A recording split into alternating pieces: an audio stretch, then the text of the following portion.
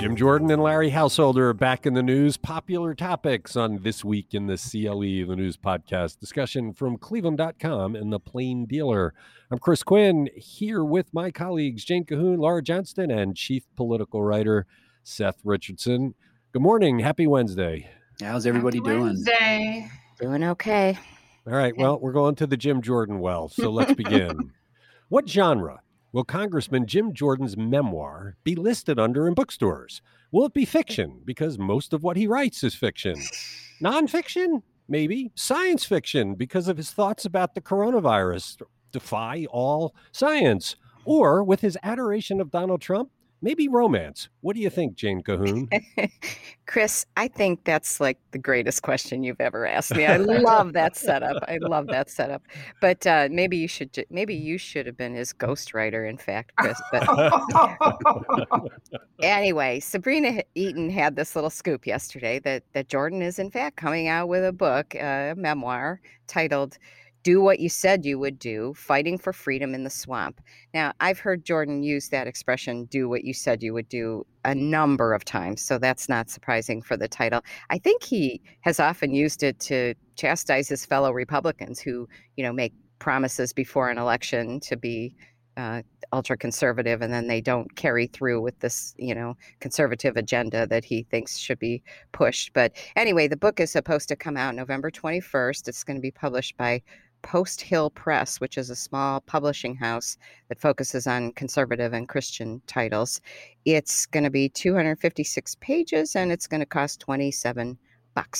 And here's the romance part.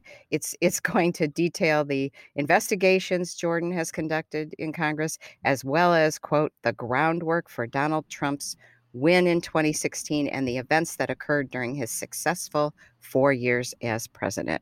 So we don't know too much more than that. There's an excerpt that's posted. It's maudlin. It's really maudlin. Yeah, it's about when Trump was diagnosed with the coronavirus and Jordan knew he had to scramble around to get tested, and how he and his wife were praying for the president and the first lady and la, la, la. So Jim Jordan has made no secret of his adoration of Donald Trump and his willingness to throw facts out the window to just spin things into silliness.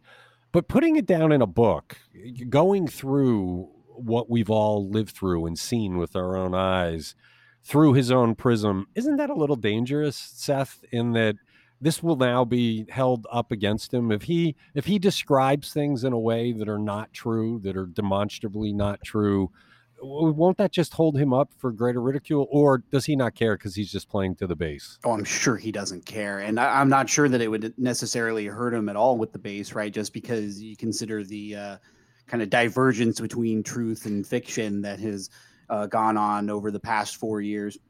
In a lot of ways, I think this will actually help him with the base, kind of, if he's showing that he's the most gung-ho pro-Trump. I mean, if we're to assume that Donald Trump is going to be running again in 2024, typically speaking, writing a political memoir is sort of step one in trying to create a bigger national profile for yourself. So I don't know, maybe this could very well be a play to be, Donald Trump's running mate in a couple of years or something like that. Well, I after looking at that excerpt, I have no interest in reading it, but it's your job, Seth. So you'll have to read it, and then we'll count on you to summarize all that it says when it comes out in November. So put the date down on your calendar. Maybe you can even get an advance copy. You know what? I bet Sabrina Eaton would love to read this book. She has covered Jordan for years, knows him well, gets along with him, and I think she would help Seth out here. Okay. Well, this is Laura Johnston. She read the Boehner book in like 2 days, so I have faith. Yeah, but at least that had some panache. And if the excerpt is like the best of the book and represents what the book's about, this is maudlin. You're listening to This Week in the CLE. Is it possible, 1 week after we all talked about how ridiculous it is that it hasn't happened yet, is it possible that Larry Householder is about to be ousted from the Ohio House? Seth Richardson, you had a story overnight that got at the possibilities.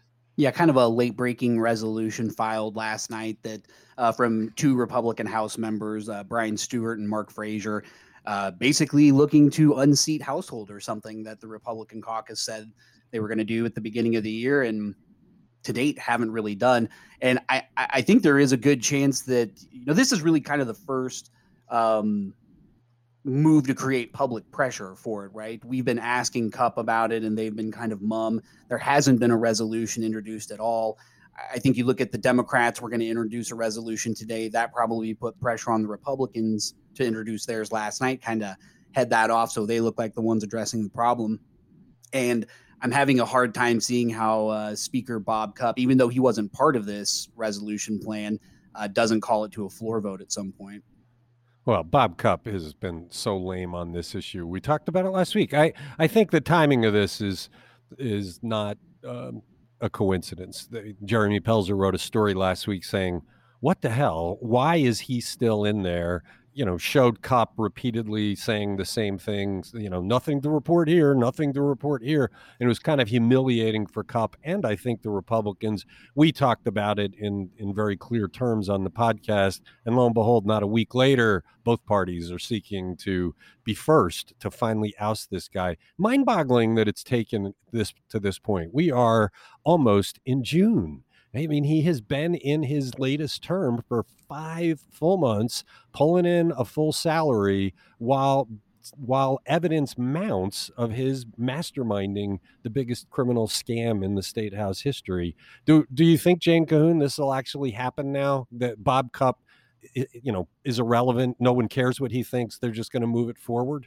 Well, are you asking me a question about his future as speaker or the future of this resolution? I mean, I think both are, we're following up on this today to, gauge the likelihood of this. Will this small group of Republicans that still stands by Householder, are they going to have any success in trying to block it? Will all the Democrats get on board or just, watch the Republicans self-destruct or what? But, I was wondering, Seth, since you interviewed Brian Stewart, whether, he said something along the lines of, yeah, we let these closed door discussions play out. And at some point, there's enough talking here, because I think that was a reaction to what Cupp said last week of, oh, we discuss it all the time, And I was just wondering, did you get the sense, Seth, that he was a little embarrassed that they haven't done anything? You talked to him. Yeah, it certainly seemed that, embarrassed might not be the right word, but they were certainly sick of it taking so long. When I talked to them, they said they've had this thing drafted for quite some time now and just haven't introduced it because they've been trying to solve it as a caucus, right? And, Cupp has been wanting to solve this within the Republican caucus, not have to rely on Democratic votes. That looks like it might not be feasible, depending on how big the group is who is ready to kind of go to the mattress for Larry Householder. But there was certainly some exasperation with the way that this has played out over the past 5 months.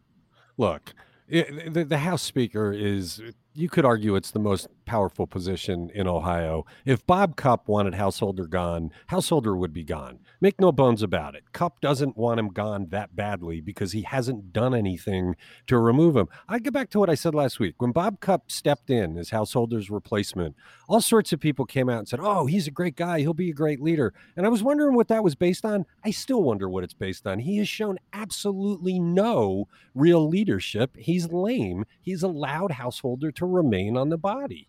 Come on, debate me. He keeps hoping that Householder will resign. I can't believe he keeps saying that. I mean, as if. I mean, Householder's made it pretty clear he's not going to resign. I agree with you, Chris. I mean, maybe I wouldn't use the same words you would, but I think that and I don't know the inner workings of the Republican caucus, but I wouldn't be surprised if a lot of people are gearing up to try to challenge him as speaker because he's not dynamic. He's not, he hasn't been really out front or strong on various issues. He's a little too laid back for someone as House Speaker. He didn't even make people wear masks on the floor when the pandemic was raging. I mean, he has shown absolutely no leadership. He allowed members of his body to say the most preposterous things, anti-science rhetoric, and did nothing to stop it. I mean, you want to talk about leadership? Show me one example in the time he's been House Speaker where he's demonstrated it. I defy you to come up with it. And the biggest example of his failure is the fact that Larry Householder remains a member. Yeah. You are listening to This Week in the CLE. Why did Cleveland Mayor Frank Jackson pull a controversial asphalt plant off the agenda of the Cleveland Planning Commission last week? Laura Johnston, I have a feeling this may be the last time we talk about it, because I feel like the house just came down out of the sky and fell on top of the asphalt plant idea. I really hope so, because this is only weeks after Jackson backed the proposal publicly. Of course, he's never given an interview about why, but now he's saying it needs more due diligence. He didn't explain the precise nature of this due diligence he's seeking, but obviously they declined to elaborate on Monday. We keep talking about this on the podcast, but what we're talking about is a construction training institute that would include an asphalt and a concrete plant on 8 acres on Opportunity Corridor, which, obviously will connect 77 to University Circle. It's the brainchild of Norm Edwards, who's an ally of the mayor, head of the Black Contractors Group, and an associate of his named Fred Perkins. The idea is, laudatory, though it would train women and minority workers underrepresented in greater Cleveland's construction industry. But the issue is where it's going, and would that cancel all opportunity for Opportunity Corridor?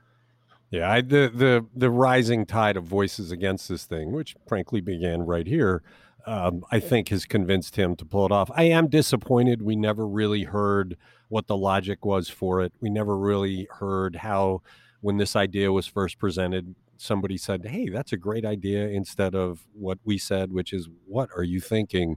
But if it's gone, good, it's time to move on. You're listening to This Week in the CLE. With so many candidates on the primary ballot, does anyone have a chance of rising above the noise and making a serious challenge on Nina Turner as the favorite to replace Marcia Fudge in Congress? Seth Richardson, if this were 2 or 3 candidates, maybe somebody could make the case. But with 13 candidates, how does anybody do anything that gets in the way of the juggernaut that is Nina Turner? Yeah, it certainly makes it difficult. And, there being so many candidates on the ballot, I think really does help Nina Turner, because you look at what the simple way to look at this race, the dynamics is sort of this establishment versus the progressive or liberal wing, so to speak, right? And you look at Senator Turner's supporters, and when you talk about adding more candidates to the ballot, there's always going to be a little bit of bleed in some of your support, right? But the bleed most likely isn't going to come from Nina Turner's base. And that really, I think, does hurt Shontel Brown's chances. There just being so many names on that it, kind of starts to dissipate out. I do think Shontel Brown will be able to be competitive. She's fixed her fundraising. She's raised a competitive amount of money. Whether, she's never going to outraise Nina Turner. It's just not going to happen. She's not going to be able to go on TV. And that very well could hurt her. I guess it really comes down to how well the on-the-ground organization ends up being, and who ends up being able to spend money on kind of the grassroots activity there.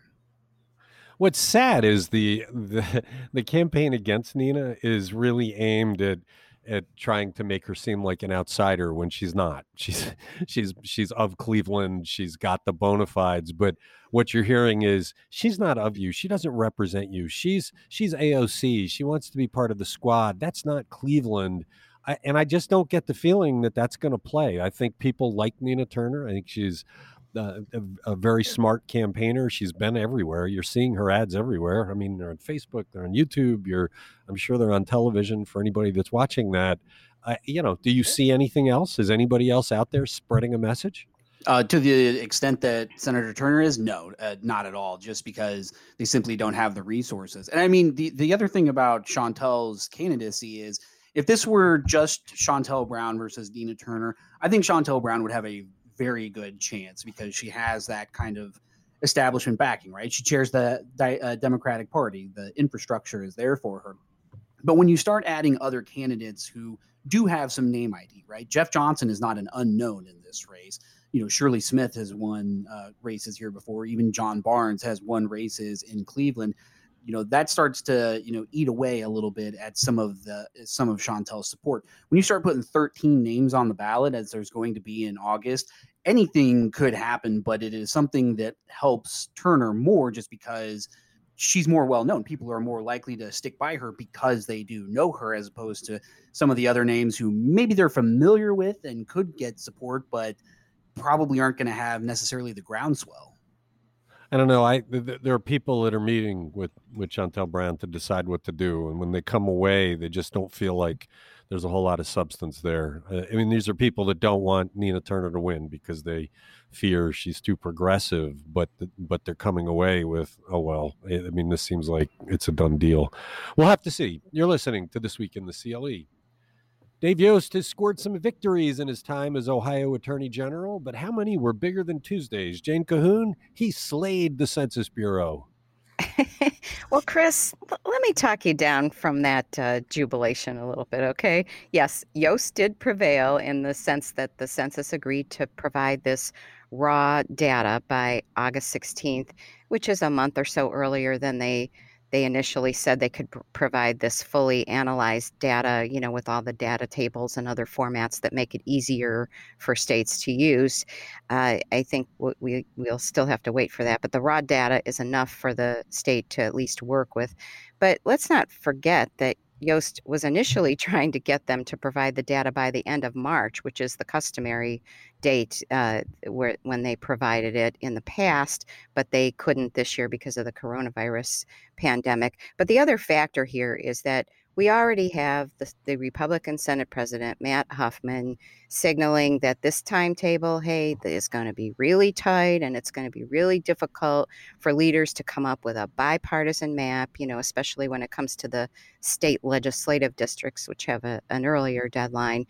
So he's kind of saying, well, it's going to be hard to come up with this 10-year map, although he remains hopeful. So I think he's basically warning that they're going to push through a more partisan map that would be only good for 4 years.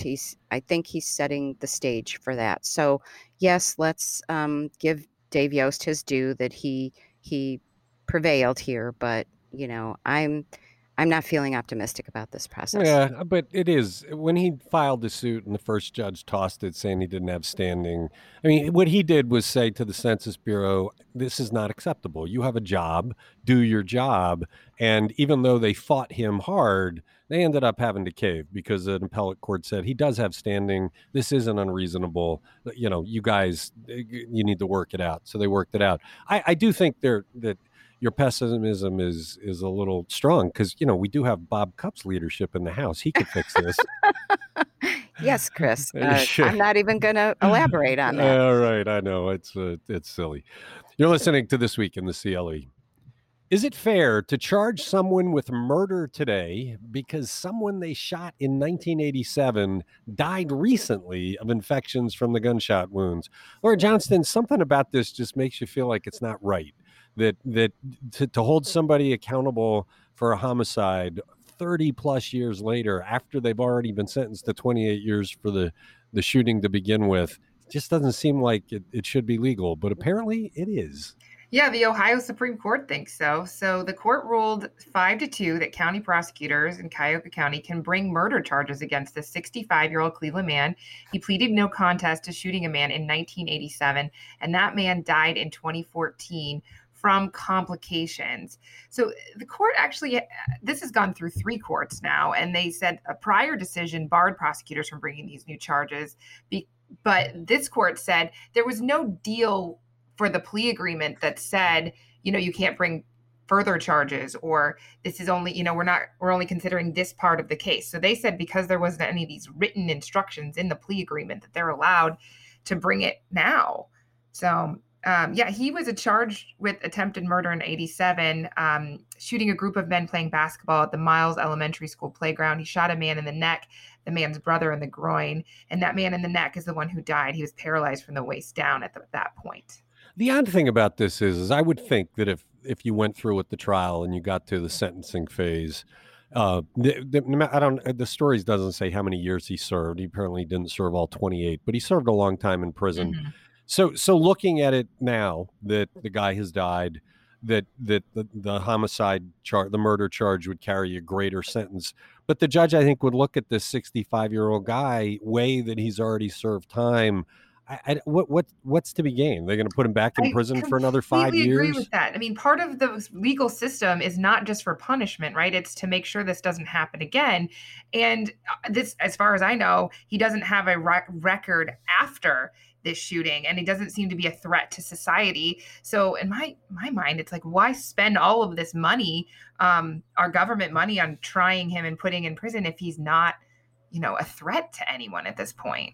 Basically, you'd be saying, because the guy died of infection from the shooting from 35 years ago, I'm going to put you in prison for another 3 or 4 years. It just seems like an odd thing to go through all the expense of a murder trial when the outcome is very unlikely to be very different than where we stand today. But prosecutors are prosecutors. All they see is the conviction sign. So I am sure that Mike O'Malley and his office will pursue this. You're listening to This Week in the CLE. What is Senator Rob Portman's position on a bipartisan investigation into the insurrection at the U.S. Capitol January 6th that was sparked by Donald Trump? Seth Richardson, Portman is breaking a little bit with some of his Republican colleagues on this. Yeah, probably the emphasis on the little bit there, but he says he is open to the possibility, that's a quote of his, of establishing the commission to investigate the January 6th riot. There were, of course, some caveats that he had. It needed to be, quote, totally bipartisan or even nonpartisan. And the big hiccup that he kind of mentioned is the staff hiring, the legislation that passed the House, it was bipartisan, but mostly by Democrats. 35 Republicans did support it. He said his concerns are that Democrats and Republicans don't have equal say in who hires the staff, and that would be huge because it would make the commission technically partisan. Is he? It seems an odd step. I mean, since he announced he's not running for re-election, he hasn't been quiet. I mean, we've talked a bunch about his whole thing to squeeze the unemployed back into the workplace. What do you think his game is here? What he did speak out after the insurrection a bit to blame Donald Trump for it. What's his game here? I honestly don't know, because I kind of, normally when lawmakers announce they're retiring, it kind of liberates them, right? And they can speak their mind and speak freely. They don't have to worry about an election anymore. You see it all the time, even with people who are kind of waffly in a lot of their answers, like Portman tends to be. But he hasn't really been that way on too many issues, which, maybe just kind of speaks to the kind of guy he is. That's sort of who he truly is. So I don't honestly know the end game of kind of, and I mean, maybe he is just being deliberative. That could also very well be. Can I jump in? Yeah, go ahead. I think, he's just throwing a bone by saying he's open to this. And I think what he's really doing is laying the groundwork for voting against it, because he's making these demands. I mean, that's just what I think. Yes, he says he's open to it, but, That makes all the sense in the world, Jane, and we can leave it right there. You're listening to This Week in the CLE. What is Cleveland City Council's next step in investigating whether First Energy used sleazy business practices to fund a nonprofit that was attacking Cleveland Public Power? Laura Johnston, the council filed subpoenas to get records from that nonprofit. The nonprofit defied it. Council didn't really do anything to enforce the subpoena there. What's their new strategy? Well, they're going to resend those subpoenas that they didn't get answers to in February. But this time around, they're also subpoenaing records from Huntington National Bank and Fifth Third Bank and trying to figure out, the funding of this Consumers Against Deceptive Fees. And they're investigating a dark money organization called Partners in Progress and the funding it received from First Energy. And they're trying to figure out kind of where all this money adds up.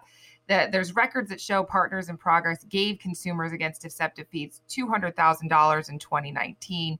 Council's trying to confirm the source of $351,000 that Consumers Against Deceptive Fees received in 2018. And that organization used the money for a leaflet campaign that disparaged Cleveland Public Power's rates and service. So if you're confused, I don't think that if you're listening, you're the only one, because this is really confusing. And that's why they're subpoenaing records to try to nail it all down, to just figure out who was doing what and who's behind the whole campaign. Well, if they get the records, I don't think it's going to be that confusing at all. I think it's going to show that First Energy's Exactly. money was used in a sleazy way to try and take out a competitor, which is what they're trying to get to the bottom of. John Caniglia did some tremendous reporting that tied some of this together. And I think the desperate moves being made to prevent the city council from seeing this are instructive, that there's probably a lot of fire making the smoke, that First Right. Energy was involved, and it involves, a Cleveland law firm and some others, that raises real questions about their motives and some of the things they do. Remember, this is a group that tried to convince and succeeded with at least one television reporter, tried to convince reporters to run with their propaganda that to try and hurt Cleveland Public Power, and it turns out, it was all puppetry by what appears to be First Energy. At least 200,000 of it was. So good luck to City Council in getting the money. You're listening to This Week in the CLE. What are some of the states that Ohio beat out to land the Peloton spin cycle and treadmill factory that will be built near Toledo? Jen Kuhn, we talked about this story yesterday. It's a big deal that Ohio won. And, whenever you win, you'd like to chew on it and enjoy it. Who did we beat? Oh, if only it was Michigan, right? Right, exactly. This Northwest Ohio site that they picked, that it not only beat out Georgia and North Carolina, but apparently there was another site in Central Ohio that they were considering for this $400 million facility. We don't know anything more about that site, but Senator Rob Portman mentioned that during his conference call with reporters on Tuesday. He said he had talked to the Peloton CEO, John Foley, to encourage him and his New York-based company to choose Ohio over another state for what's going to be its first U.S.-based manufacturing operation. And as you said, that's big. But this document, called a scope of work document from the Ohio Development Services Agency, said that Ohio had competed against Georgia and North Carolina. Could there be others? Maybe. Peloton wouldn't bite when Jeremy Pelzer asked them for specifics about the other sites that they had considered.